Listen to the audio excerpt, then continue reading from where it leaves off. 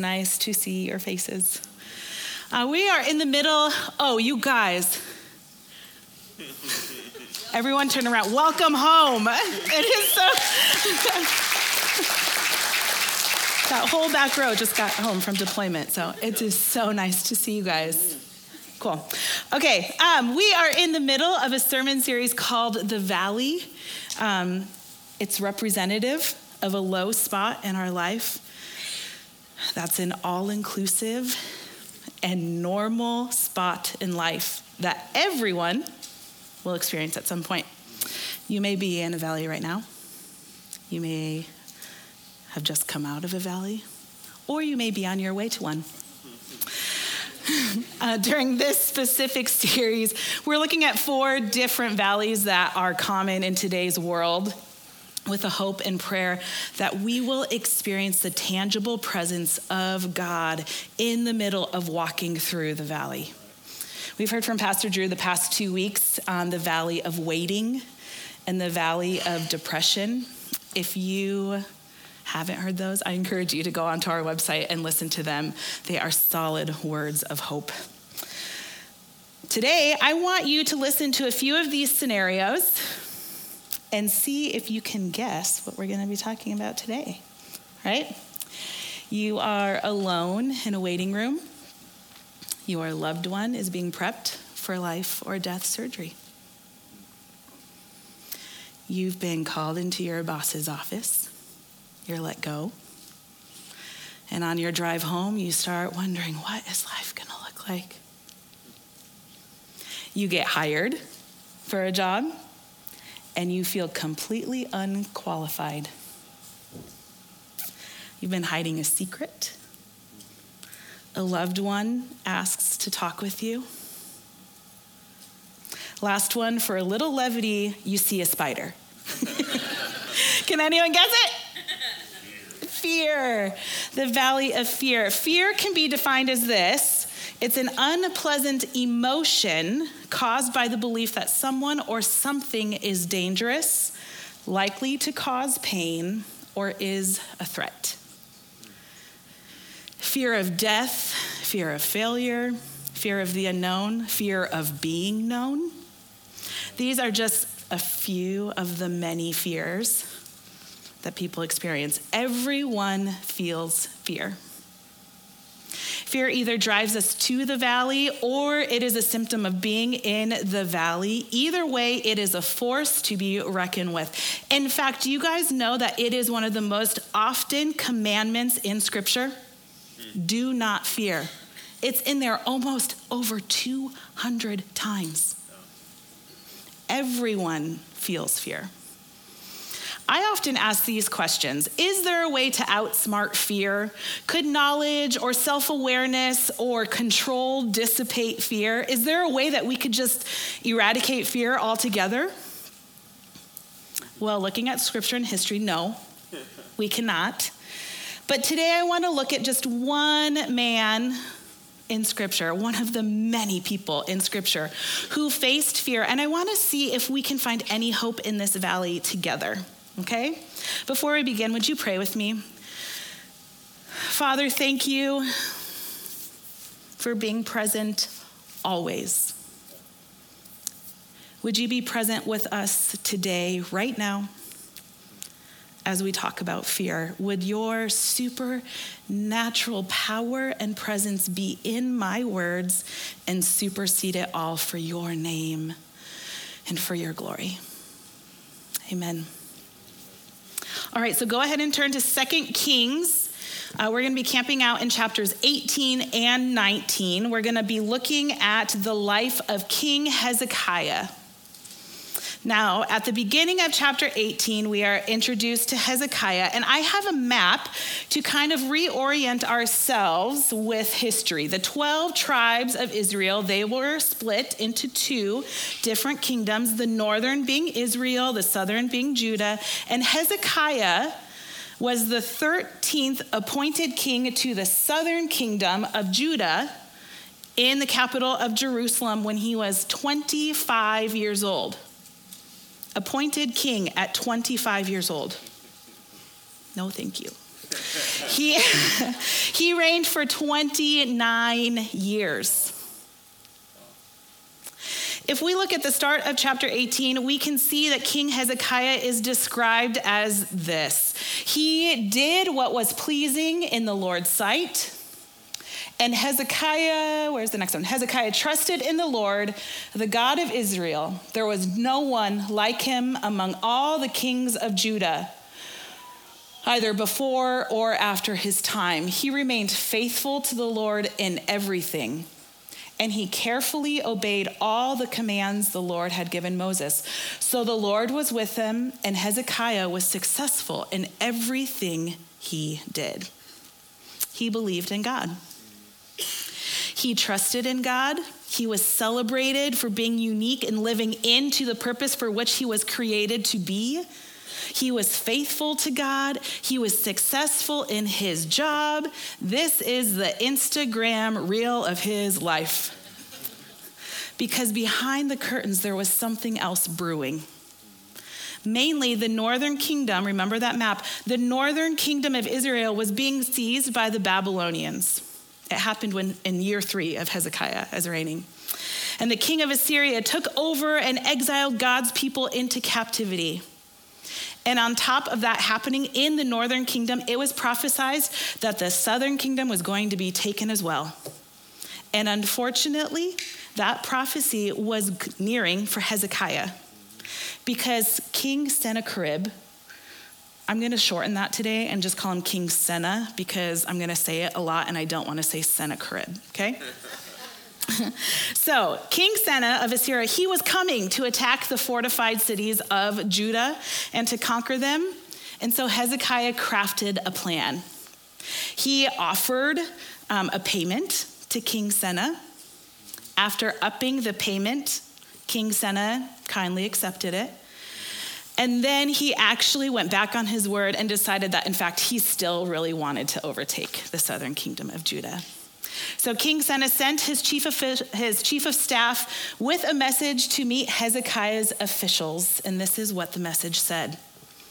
This is what the great king of Assyria says. What are you trusting in that makes you so confident? Do you think that mere words can substitute for military skill and strength? Who are you counting on that you have rebelled against me? On Egypt? If you lean on Egypt, it will be like a reed that splinters beneath your weight and pierces your hand. Pharaoh, the king of Egypt, is completely unreliable. But perhaps you will say to me, we are trusting in the Lord, our God. But isn't he the one who was insulted by Hezekiah? Didn't Hezekiah tear down his shrines and altars and make everyone in Judah and Jerusalem worship only at the altar here in Jerusalem? I'll tell you what, strike a bargain with my master. Now, after hearing that message, Hezekiah's officials kind of start to notice a crowd gathering around them.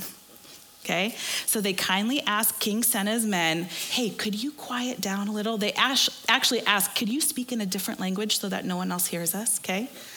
And King Senna, people, they didn't like that ask. So the chief of staff actually goes on to address everyone who has come around. And this is what he says, don't let Hezekiah deceive you.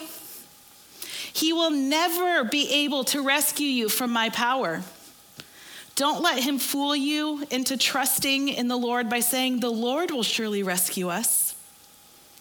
Don't listen to Hezekiah when he tries to mislead you by saying, the Lord will rescue us. Have the gods of any other nation ever saved their people from the king of Assyria?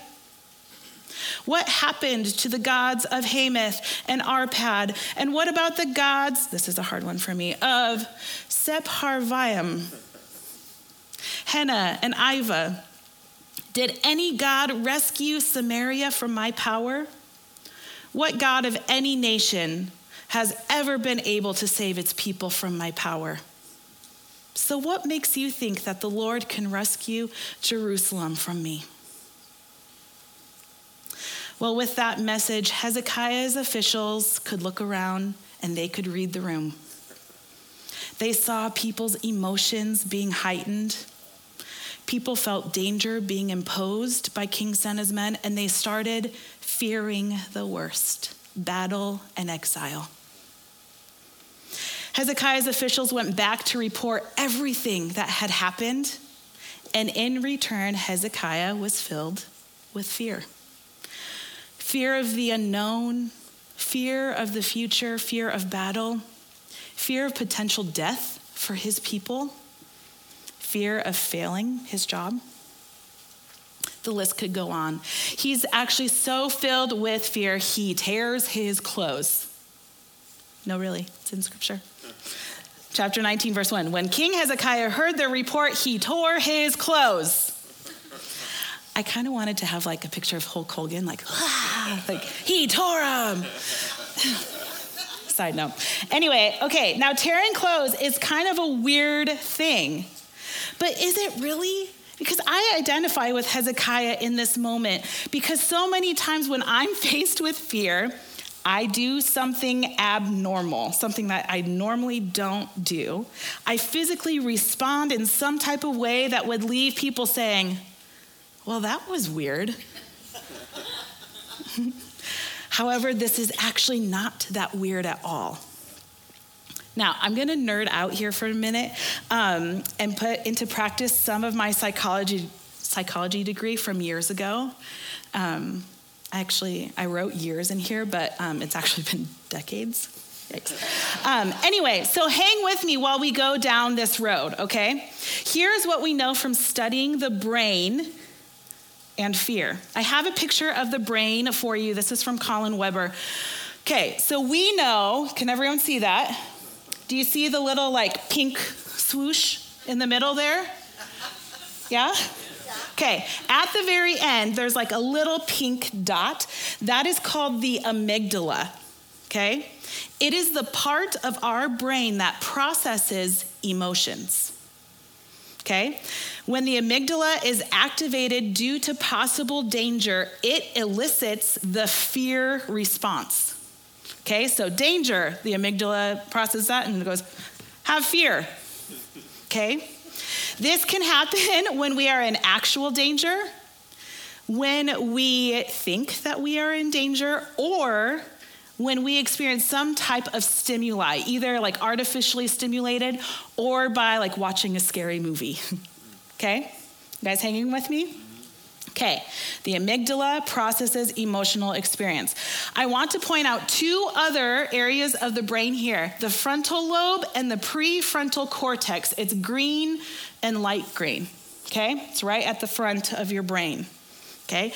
These two parts of the brain, they process things like language and impulse control, okay? So when we experience danger and start to have the emotion of fear, our brain reroutes all the energy being used in the brain to the amygdala. And in return, it slows down the processing of all other areas of our brain. That is why it can be difficult to speak or make rational decisions when we are afraid. Okay, I'm going to go just a little bit further. When we experience fear and the amygdala is activated, our brain typically goes to like 4 different quick responses. Can you guys name them with me? There's 4 of them, and they all start with F. Aha! Yes, fight, flight, freeze, and fawn. Okay, an example of fight is someone is posing danger to me and I just like punch, okay? I would actually put Hezekiah in this category because although he doesn't like knock someone out, he tears his clothes, like he is ready to go, okay? Then there is flight, and an example of this would be like someone is running at me and I'm like, what? I gotta go, and I run, I take off. The story last week from Elijah, when he had a death threat from Jezebel, what did he do? He fled, he took off, okay? Flight. An example of freeze would be like a bear is coming to attack me and I'm like, I'm gonna play dead. And I like fall over, right? And I'm just like, in hopes that he doesn't know I'm actually alive. Okay, and an example of fawn is that, like, I'm working at a store and a group of people come in to rob the store, and I choose to play along as an accomplice in hopes of getting out safe. Like, I don't know what to do. Oh, hey, yeah, let's get everything, get out of here safe. Okay. Okay. Now here is the interesting part of what we know through researching the brain. We know that although the response happens too quickly to choose them, it shows that when we are in tune with our emotions, when we actually realize what's going on, when we are in tune with them, it can help us identify when we are having a fear moment. And studies show that we can reactivate the logical side of our brain and choose a different way. We can train our brains to respond differently to fear. Isn't that amazing? Okay, now this is where I get really excited because my two passions of study collide, okay? Science is showing us what Paul told us eons ago. Almost as if God had a sovereign plan and purpose in doing so. Okay? This is what Paul tells us in Romans 12. He says, do not be conformed to this world. Translation, don't have those 4 different responses that are typical, okay? But be transformed by the renewing of your minds, so that you may discern what is the will of God, what is good and acceptable and perfect. Friends, when we put together what we know about our brains alongside of Scripture, it gives us a recipe for living in and walking out of fear in a different way that is counter-cultural to this world. Kind of like God telling us to love the Lord your God with all your heart, soul, and mind. Even when our brains alert the fear response, God graciously gives us answers in Scripture for how to train our brains differently. We can choose a different response through abiding in Jesus. Walking with him, we can interpret life through a different lens. We can renew our minds, train our brains to walk in the hope of Jesus Christ. It's possible. So, what do we train our brain's response to be when our fear of emotion is triggered? Well, for that answer, I want to look back at Hezekiah's story, because in his story, we can see what our trained response should be. After Hezekiah tears his clothes, he first changes his clothes, gets a new pair on. But then immediately he goes into the temple and is led to ask for prayer from others, and he prays for himself. Our trained response to fear needs to be prayer. Hezekiah sends a message to Isaiah, who is a prophet. He pleads for help from Isaiah and asks him to pray on their behalf. And while Isaiah offers back a promise from the Lord that King Sennacherib will not only back off, but will be killed, it is hard for Hezekiah to passively wait for that to happen, because King Sennacherib is still actively threatening him. Battle's coming. Are you prepared? Hezekiah's fear is great.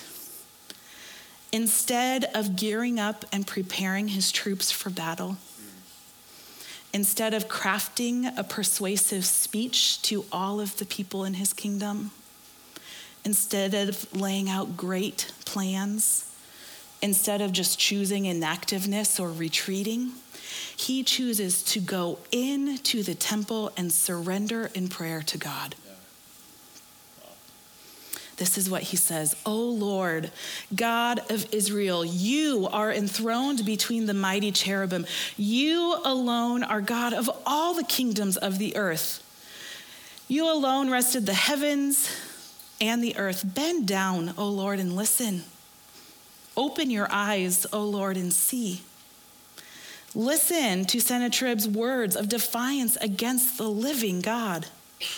It is true, Lord, that the king of Assyria have destroyed all these nations, and they have thrown the gods of these nations into the fire and burned them. But of course the Assyrians could destroy them. They were not gods at all, only idols of wood and stone shaped by human hands. Now, O Lord, our God, rescue us from his power. Then all the kingdoms of the earth will know that you, O Lord, are God. When we perceive danger and our brains trigger the emotion of fear, we as children of the Lord have to, we get to train our brains to respond by communicating with the God of the universe. We get to loosen the grips of our hands that we have, loosen the grip of our emotions that we have on them, and we get to place them in the hands of the one who holds all, the one whose name is power, the one whose name is healing and life. Now, this past couple of weeks leading up to this message, it has been a trip, you guys. Anytime that you prepare to speak, the Lord has to work it out in your life before he actually qualifies you to speak on it.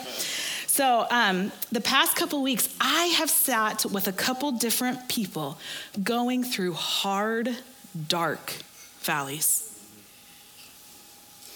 And I'm a helper by nature, so when I can fix things or when I can offer someone something to get help, I do it, okay? These people, they didn't need anything that I could offer them. They needed me to intercede before our God. They needed his power, his control, his deliverance, his hope, and I was happy to respond in prayer on their behalf and speak the name of Jesus over them. Now, concurrently, I also had to prepare this message, okay? And I was getting so frustrated because I so badly wanted to craft words for today's message just in the right way so that you guys would find me intellectual, that you guys would deem me fit of my job, that you guys would find me helpful.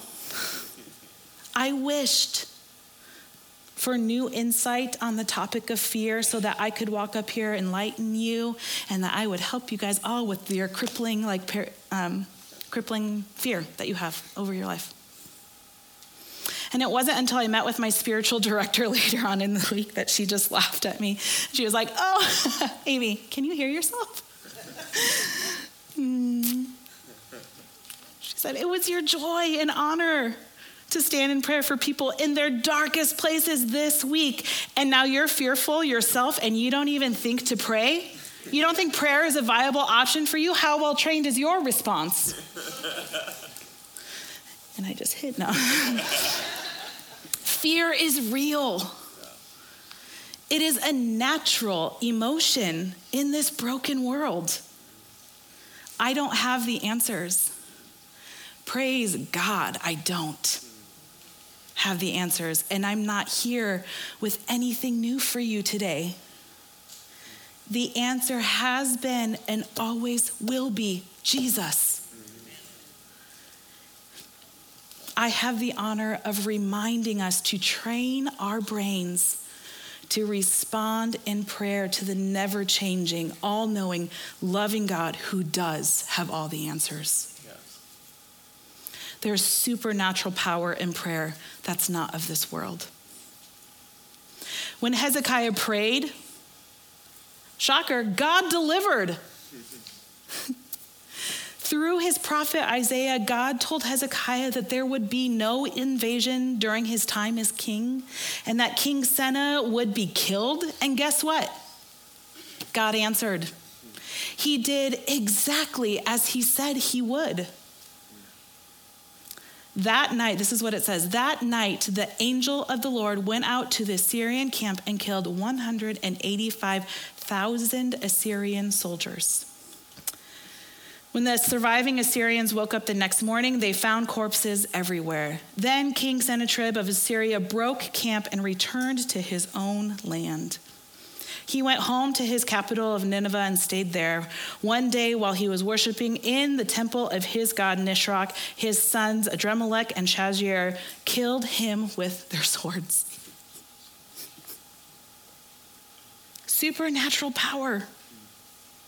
God delivered. Our trained response needs to be surrendering to God in prayer. At the beginning of today, I shared that our prayer for us when we're in the middle of walking through the valley of fear is that we will experience the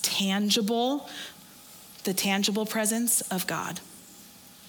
Because God's presence often seems so distant when we're in the state of fear. It can be paralyzing.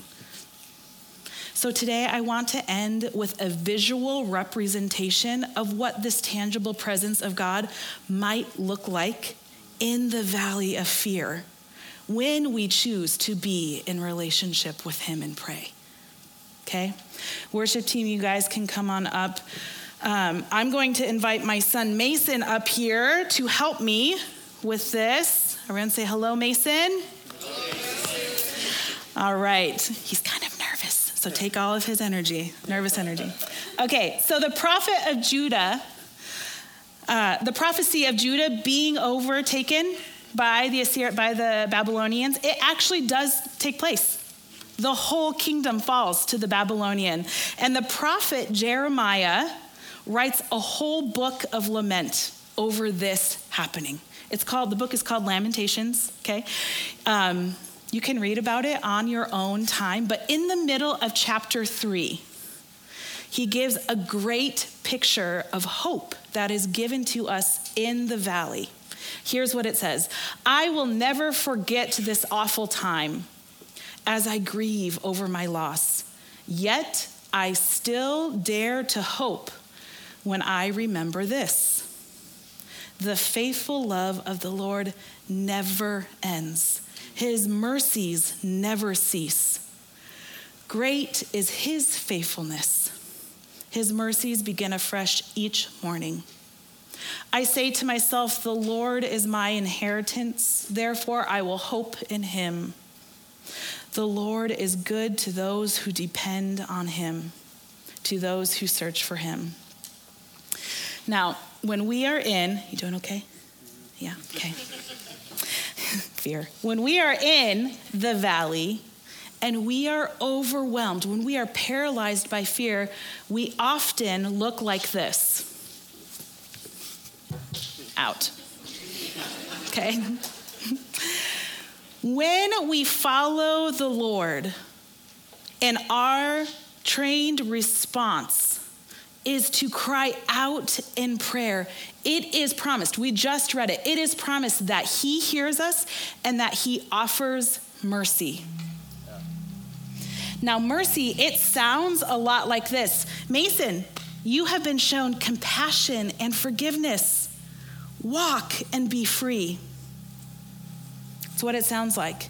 Let me show you what it looks like.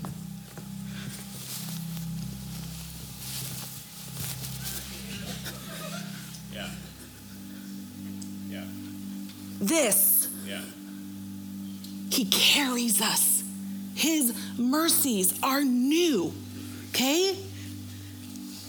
Now, because of what the Lord promises, he isn't going to just let us stay here, okay? There's this thing called grace. Hebrews 4 says this, so let us come boldly to the throne of our gracious God. There we will receive mercy, and he will find grace to help us when we need it most. Ephesians says this, God saved you by his grace when you believed, and you can't take credit for this. It is a gift from God. So when we choose to have faith in our Lord Jesus, when we surrender in prayer, his mercies catch us. Yeah. He saves us by his grace then. Grace sounds a lot like, all right, Mason, there's this gift. It's right over there. Walk we're incapable of it. His grace, this is what it looks like. Okay? By God's grace, he moves us forward. Thanks, buddy.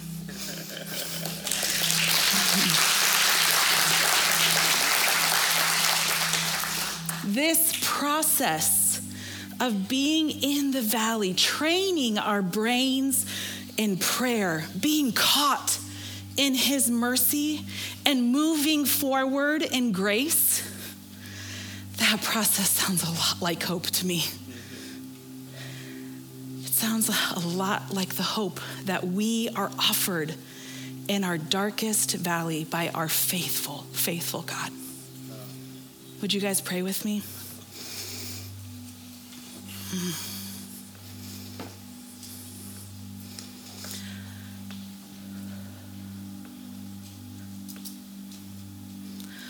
Lord, we are thankful, so thankful that every time you say, do not fear, it is coupled with the promise of your presence. Do not fear, for I am with you.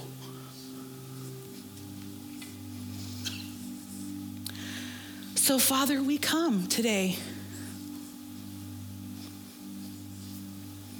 Help us loosen our grip a little bit. And would your supernatural power do the rest? As we loosen our grip on our emotions and our responses, would your Spirit help us to train, renew our brains, and train us to pray, to come to you, to surrender to you and say, I can't do this. But you can. Would your mercy catch us? We know it will. So, Father, we come today and fall, knowing full well that your mercy will catch us. And the gift that you give us in your grace, you will lead us somewhere.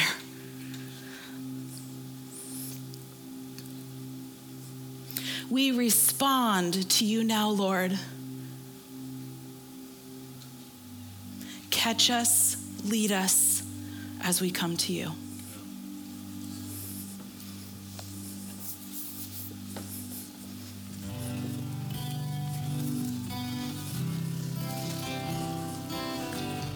Let's stand together and sing.